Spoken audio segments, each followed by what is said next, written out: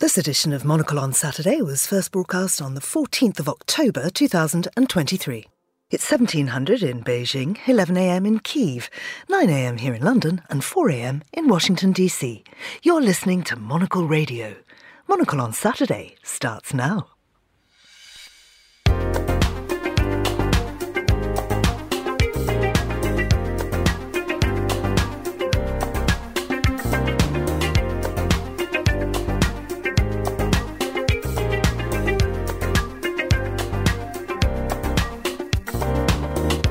Hello, I'm Georgina Godwin, broadcasting to you live from Midori House in London. This is Monocle on Saturday. Now, coming up on today's programme, I'm really looking forward to having a leaf through the global papers with the author, academic, teacher, lecturer, journalist and all-round great bloke, David Bodanis. Then we celebrate Bookshop Day. Meryl Halls, the managing director of the Booksellers Association, joins us on the show to tell us more about today's celebration of bookshops and the people that run them. First, though, here's the news.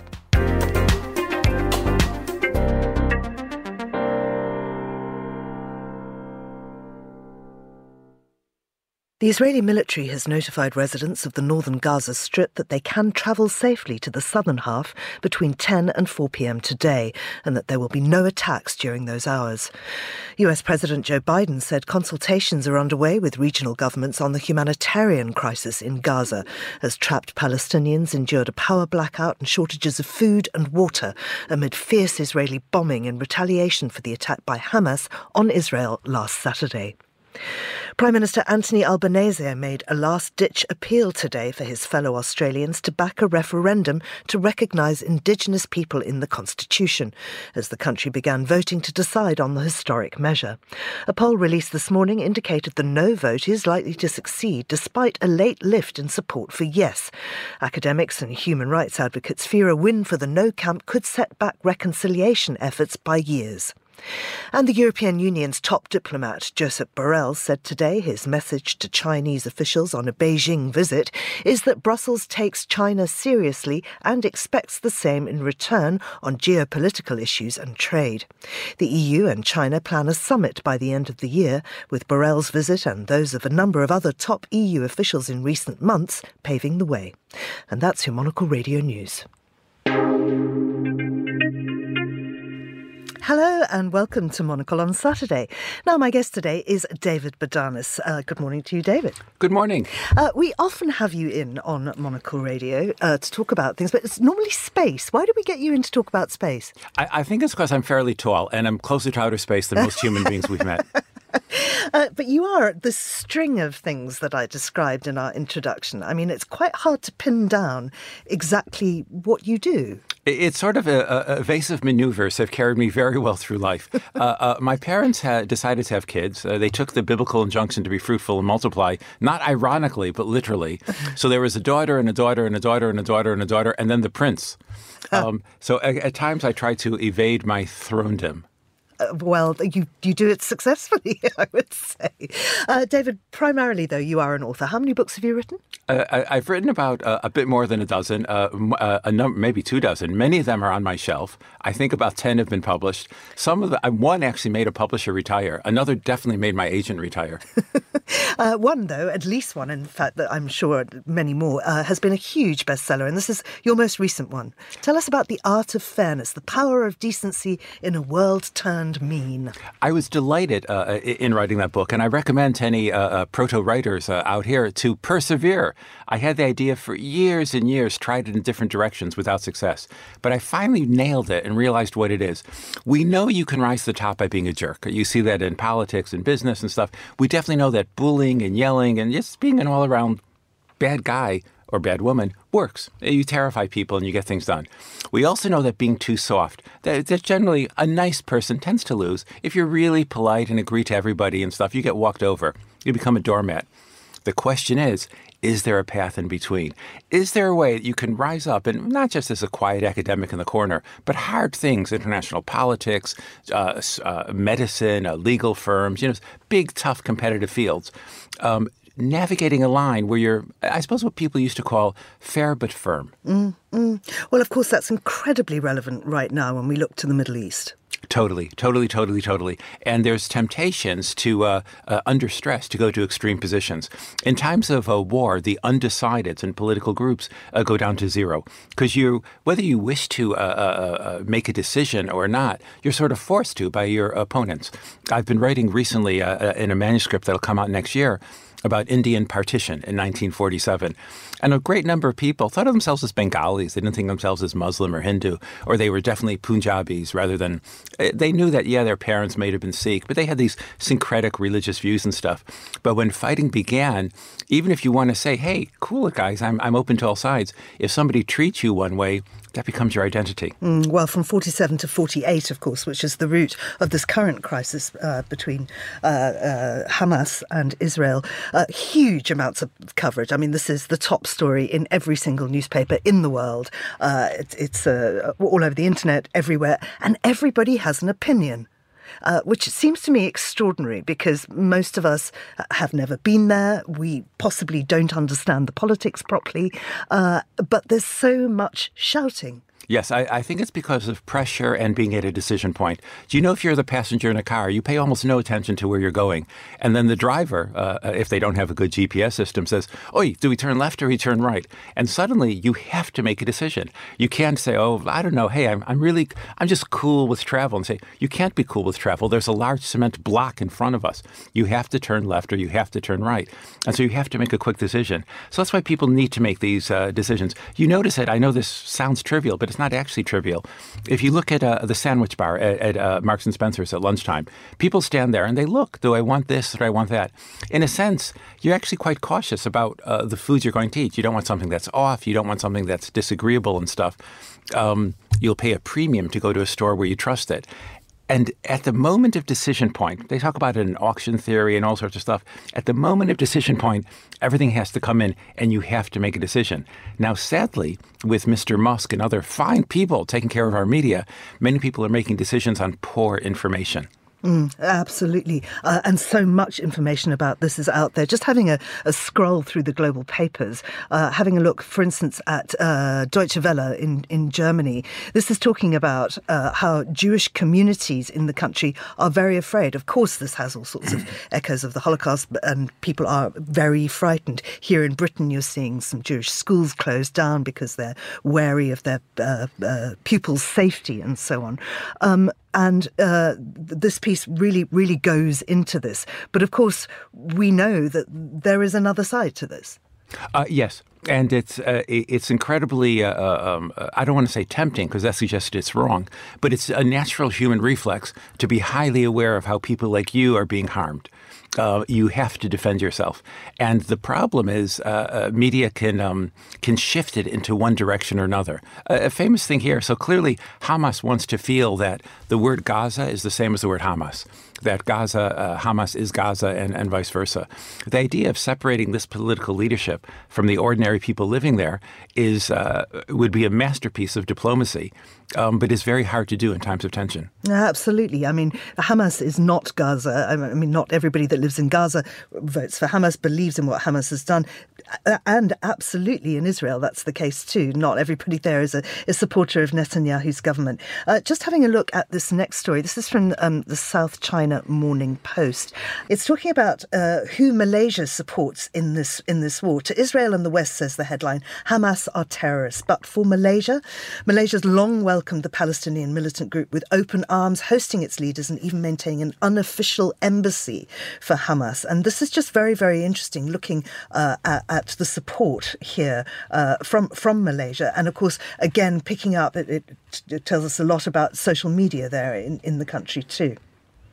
Again, it's easy for us to use these terms. That's how I would think about it. Oh, Malaysia feels this. But of course, Malaysia is a really big country. And I've known some Malaysian families, and they're very good at arguing among themselves, as all humans are around the world. So it'd be easy to say, wow, everybody there has this very narrow-minded prejudice or is unconcerned with those terrible things that happened of individuals being kidnapped or totally innocent women being targeted. But of course, the individuals in Malaysia cover a huge range. And the distortions of the media can slide people into a certain view. Having a look at ABC, this is looking at the reaction from African countries, which I think is very, very interesting. Mostly they're calling for peace on both sides. I suppose that's the default position. I think it circles back to what you said earlier. Everybody feels they need to have a strong view. Even if it's not based on much knowledge. So there's some groups in the world to whom the Middle East is sort of orthogonal. It's not the focus of interest. It doesn't have the resonances for Britain or Germany and stuff. So some of the Far East, many people there will think of it on the periphery of their attention rather than the center of their attention. Absolutely. Now, of course, Israel's greatest ally is the US, and Joe Biden has been very, very firm about how the country stands steadfastly behind Israel. But it's hard to see exactly what the US can do at the moment because it cannot pass any legislation. We're talking here, of course, of the US Speaker of the House. There isn't one right now. Correct. The U.S. is not speaking with a voice which makes people around the world think we need more of American-style democracy. Some of the extremists in the Republican Party, or the relative extremists, they wanted the vote in the last election to be close. They wanted the idea that the Republicans have a majority, but a very small majority.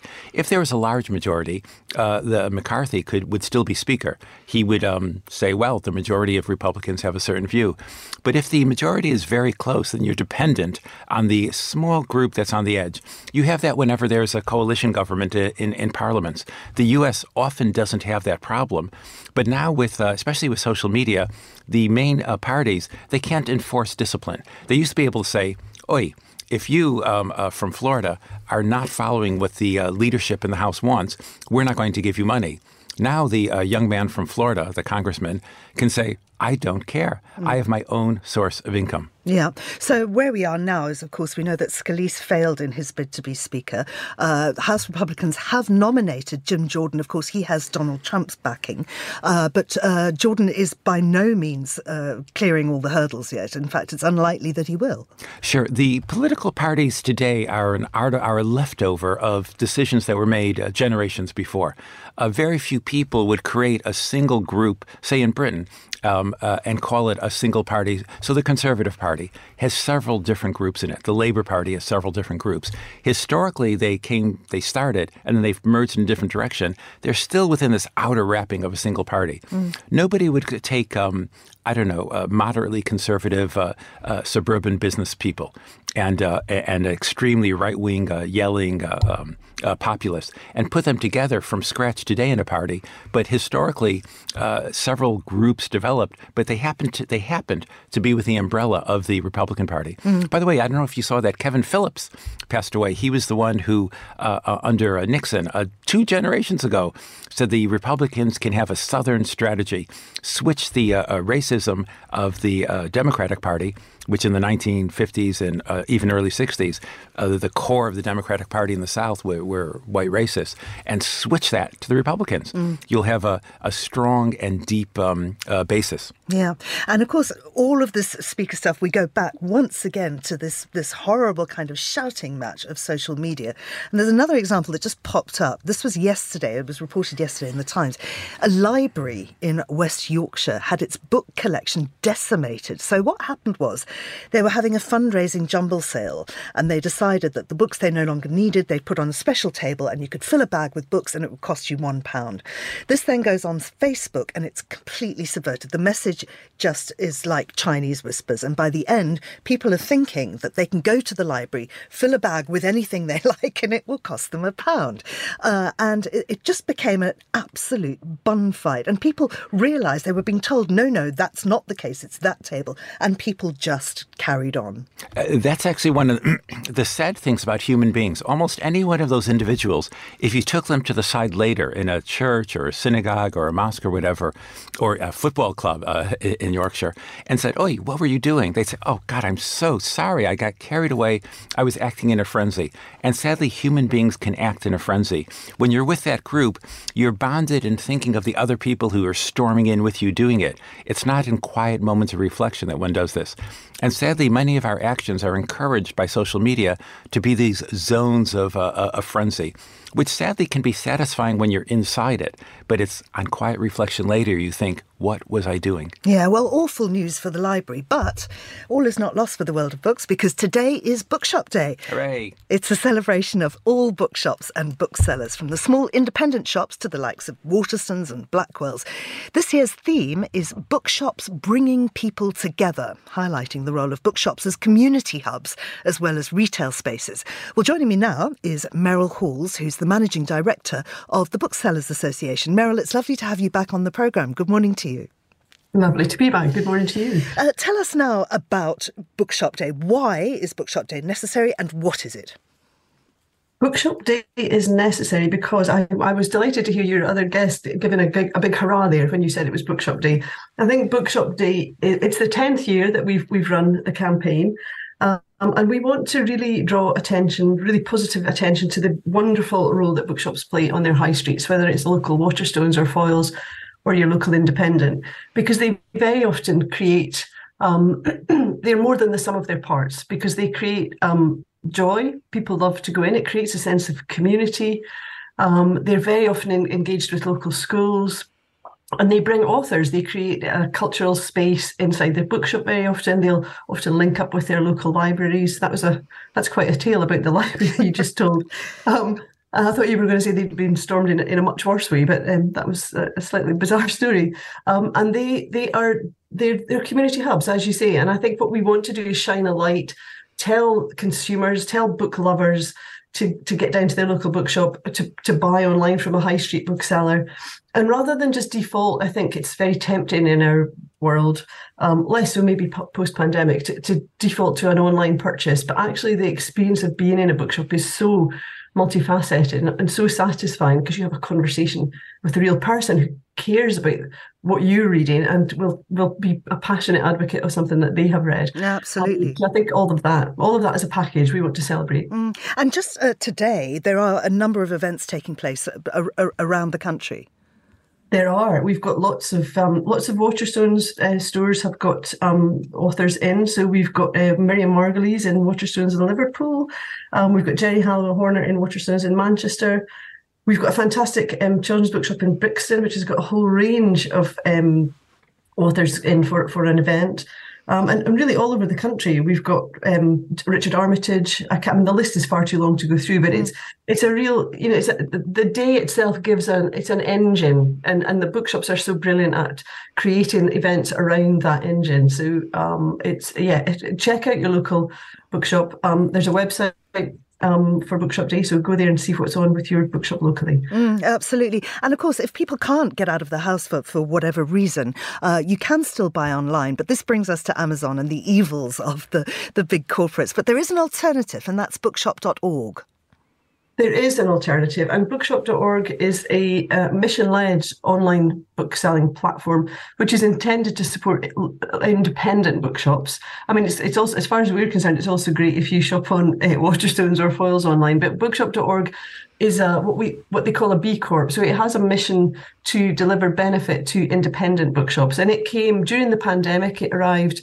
They'd been going for 6 months in the United States, delivering great benefit to the independent sector there, and they arrived in November 2020. And we've got about 600 independents who use that, and they earn money from the sale that you purchase. It's based on the principle of lists, so it's recommendations. Again, it's getting right to the heart of what the booksellers do best, which is to recommend something that they're passionate about. It's well worth a visit, and certainly if you have to buy online, which lots of people do, so lots of people don't have a bookshop near them, it's a great alternative to Amazon, and we're really keen to make sure that everyone knows that alternative exists in addition to Waterstones and Smith and Foyles. And of course, you get lots of pop-up bookshops at literary festivals, and this is the season of literary festivals. I'm mid-Cheltenham at the moment. We've got Cambridge coming up, we've got Margate next weekend, so many, and I think Wimbledon is coming up too, so many big festivals coming up. Those too, of course, drive the engine of bookselling, don't they? They do, and they provide the same sort of experience. You go and you're with like-minded people. You might get to hear an author that you'd never heard of, and it can be life-changing when you hear someone talk passionately about their subject. And I think literary festivals it's tough for them now. There's an awful lot of other activity going on. It can be hard to get audiences, but the big ones they deliver incredible, again, those community hubs, and they can sell a lot of books. Yeah, for sure. Thank you very much, Meryl. So people can go to the website and just see if there's something on in their area today and join in with Bookshop Day. Absolutely. And have happy Bookshop Day. Buy lots of books. Buy lots of books. Meryl Halls, Managing Director of the Booksellers Association. Many thanks indeed. David, festivals. I mean, with all of your books, you must have done many appearances at book festivals. What you guys were saying was really true. I've taken my children when they were younger to some of the festivals, and they loved seeing the authors pop into existence. And also very, very much what your guest was saying. You find out things that you only vaguely knew about, but you see the person and you see them in real life and you see them in 3D. You can see how they're talking. You can see how they're sitting when they're listening. It's not the sleek, smooth persona of a computer screen. And that's wonderful. I remember my daughter at one point meeting the woman, I forget her name, who's autistic adult woman who designs animal slaughterhouses and things like that. And she was just incredibly thoughtful. And in the interview, spoke as a full three-dimensional person. She described when she was young, wanting contact, but being fearful of contact. And this woman designed a machine as a teenager with metal arms but soft cushions inside that could hug her.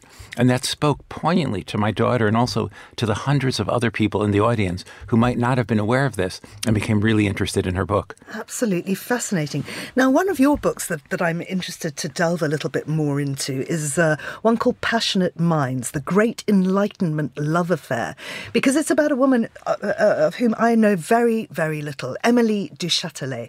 You say she is the woman who taught Voltaire most of what he knew. Yes, she taught Voltaire most of what he knew in philosophy and in bed. She was a multifaceted, talented woman. Voltaire deferred to her. She was quicker-witted than him, and she was sharper. And for about 10, 15 years, they had a wonderful relationship. The only problem they had is occasionally her husband would come visit. And that was very disappointing for her because her husband and Voltaire got on really well. They would have nice walks in the countryside. Voltaire had an ability to get on with everybody because he would find out something that they had in common that they both cared about. So instead of gossiping about the equivalent of today's, latest news or latest films in airports, he would find something that they really cared about. I first learned about this woman, Emily du Châtelet. I was writing about Albert Einstein, of all people. And in his equation equals mc squared, the squared, which Einstein wrote about in the 20th century, came from the works of this woman in the 18th century. And I thought, how could a woman, in a time of great discrimination against women, and in an early era in science, come up with an idea that Albert Einstein himself used 200 years later? So I did what many writers did. I thought, that's a great idea, and did nothing whatsoever about it. But about 5-10 years later, I was browsing in the basement stacks of the University of London Science Library, and I found off in the corner, a dusty shelf in the corner, which had access to a longer reference to her. And I thought, this is great. This is like a Dan Brown novel, and it's actually true. So I traced it out, and she had a heck of a life. She certainly did. And one of the things, of course, that happens to women like that who have love affairs with greatly famous men is that they often get blamed for things. It's how misogyny works, isn't it? It's just you like the great man. He's done something wrong. It's clearly her fault. Well, we're seeing that here, and maybe it was her fault. We don't know. But the newspapers today are reporting that Carrie Johnson, who is the wife of the former Prime Minister here in Britain, Boris Johnson, was in charge during COVID. Now, apparently, the head of the civil service has said that the government looked like a terrible, tragic joke. And this comes from WhatsApp messages, which have been disclosed by the COVID-19 inquiry. I think what happens there is when people flail and they can't find a cause for something, they desperately want to find a cause. So the cause might be the protocols of the elders of Zion, or the cause might be Dominic Cummings, or the cause might be Rupert Murdoch. Whatever it is, you hunt for a cause. And clearly Britain had a great difficulty difficulties during the COVID era, and not everybody was a fine supporter of Boris Johnson, recognizing the true calmness and magisterial overall arching intelligence that he showed. So it was tempting to blame somebody. Many people blame Dominic Cummings. Sadly, many people would blame Kerry Johnson. All those people had some input to Boris Johnson, but anybody who's dealt with Boris Johnson or has been a subject to the kingdom that he ruled for a while will know that Boris Johnson makes his own decisions or his non-decisions. Yeah. The only person that hasn't really been blamed is Dylan, their dog. But Joe Biden's dog is in trouble. So for the second time in Joe Biden's life at the White House, he's had to send a German Shepherd away. So this is his dog, Commander, who's been sent away to an undisclosed location for biting at least 11 people. I think the name, we talk about nominative determinism. Suppose the dog was named Fluffy. Suppose the dog was like, it grew up a little, hello, Fluffy. Fluffy would be embarrassed and humiliated if we would see like a Secret Service guy and would go up in the corner and cower because it's like, you're not going to call me Fluffy too, are you? But Commander? Having just said that, my dog Bella has just walked in behind the glass. Tell me about Bella. She's a Springer Spaniel. She's delightful, and she's just behind the glass. They've come to pick me up, actually, to take me off to Cheltenham again, where I'll be speaking to a vet, Noel Fitzpatrick, who's known as the super vet, and he sort of adds all sorts of prostheses to animals and helps them do things. But a kind of making like an electronic dog, if you like. What a kind thing to do for our animals. A sign of civilization is that you're considerate and generous to creatures that you don't have to be. Yeah. Well, but in your book, The Electric Universe, you talk about how nobody's ever actually patted a dog. I know. It's kind of sad. Boy, have I gotten feedback from dog lovers. It turns out if you and I've had dogs, which I've loved, you put your hand on the dog and you go, who's a cute little woogie woogie? And you do that sort of thing as you do. You think your hand is touching the dog. It isn't. There's electrons on the surface of your hand, and they produce this electromagnetic field, which is very powerful. And there's electrons on the dog's skin or fur or whatever, and they come out and they get really, really, really close to the electrons on your hand, but they don't touch. They can't touch. The electromagnetic field is too strong. They push back against each other. You feel you're touching, but you're never. Indeed, if you think about it, you've never hugged a lover or a child. You've never actually sat in a chair. As I am sitting here in our Monocle studio, my posterior is being suspended above the chair by an invisible electromagnetic field. That's extraordinary. Many people have commented, yes, and can I observe? It's not just my posterior. But I can feel my posterior very firmly on the chair. Exactly, because the electromagnetic fields from the chair are pushing really closely to everybody's posterior. Indeed, it's not just the people in the studio. If you're sitting, standing, or walking on planet Earth, the reason why is it that you don't fall through to the center of the planet? It's because if you're standing in your shoes on the pavement, your shoes are hovering a little. When I say a little, I mean a really, really, really, really, really small amount above the floor. Indeed, your feet are hovering just a little above your socks. You are touching nothing. That's so exciting. John Donne is a beautiful poet, but he was wrong. Every man is an island. Just before we go, I want to have a nod to something that's going on around the corner, and that's, of course, the Frieze Art Fair. And people who read our Monocle Minute, the weekend edition, there's always a wonderful column by our editor-in-chief, Andrew Tuck. And today he is writing about Frieze, but talking about how it does bring people together, kind of along the themes that we've been speaking about today. And I know that there's a recent Ben Kingsley film out. It's all about Dali. It's something you've seen, I think, and we're quite keen to discuss. Yes. So Salvador Dali, George Orwell had a great line about him. He said Salvador Dali was a genius from his wrist down. What he meant was many of his thoughts and his personality could be objectionable, but his skill with his hands was magnificent. And Dali's important in the modern era because many people know of him who don't know of many other artists, because some of his art was very interesting and skilled, but he made a performance of his own life. So you think, I have a Dali print on the wall or a Dali picture, and somehow you're associated with the person. So many of the famous British artists in recent eras, they need to make something known about themselves. And so if I wish to acquire it, I feel that I have an aspect of that person. It's sort of like eating the heart of an animal. You feel I'm getting the strength from the heart of that animal. People will go to the Frieze Art Fair, and there's some really cool stuff there. It's lovely to see fresh ideas spurting out, but they especially like it if they could associate their personality with the personality of the artist. Absolutely. Well, it's on all weekend. It's on. London is absolutely buzzing with it. Isn't it a lovely atmosphere? I think this is wonderful, and I think it's really important that Mr. Sunak made a decision that people more than 112 miles from London should walk here if they want to appreciate it. David Bodanis, thank you very much indeed. That's all for Monocle on Saturday. Thanks to our producer and our studio engineer, Mariella Bevan. My guest was David Bodanis, also Meryl Halls. And don't forget, it is Bookshop Day. Monocle on Saturday returns next weekend. I'm Georgina Godwin. Thank you for listening.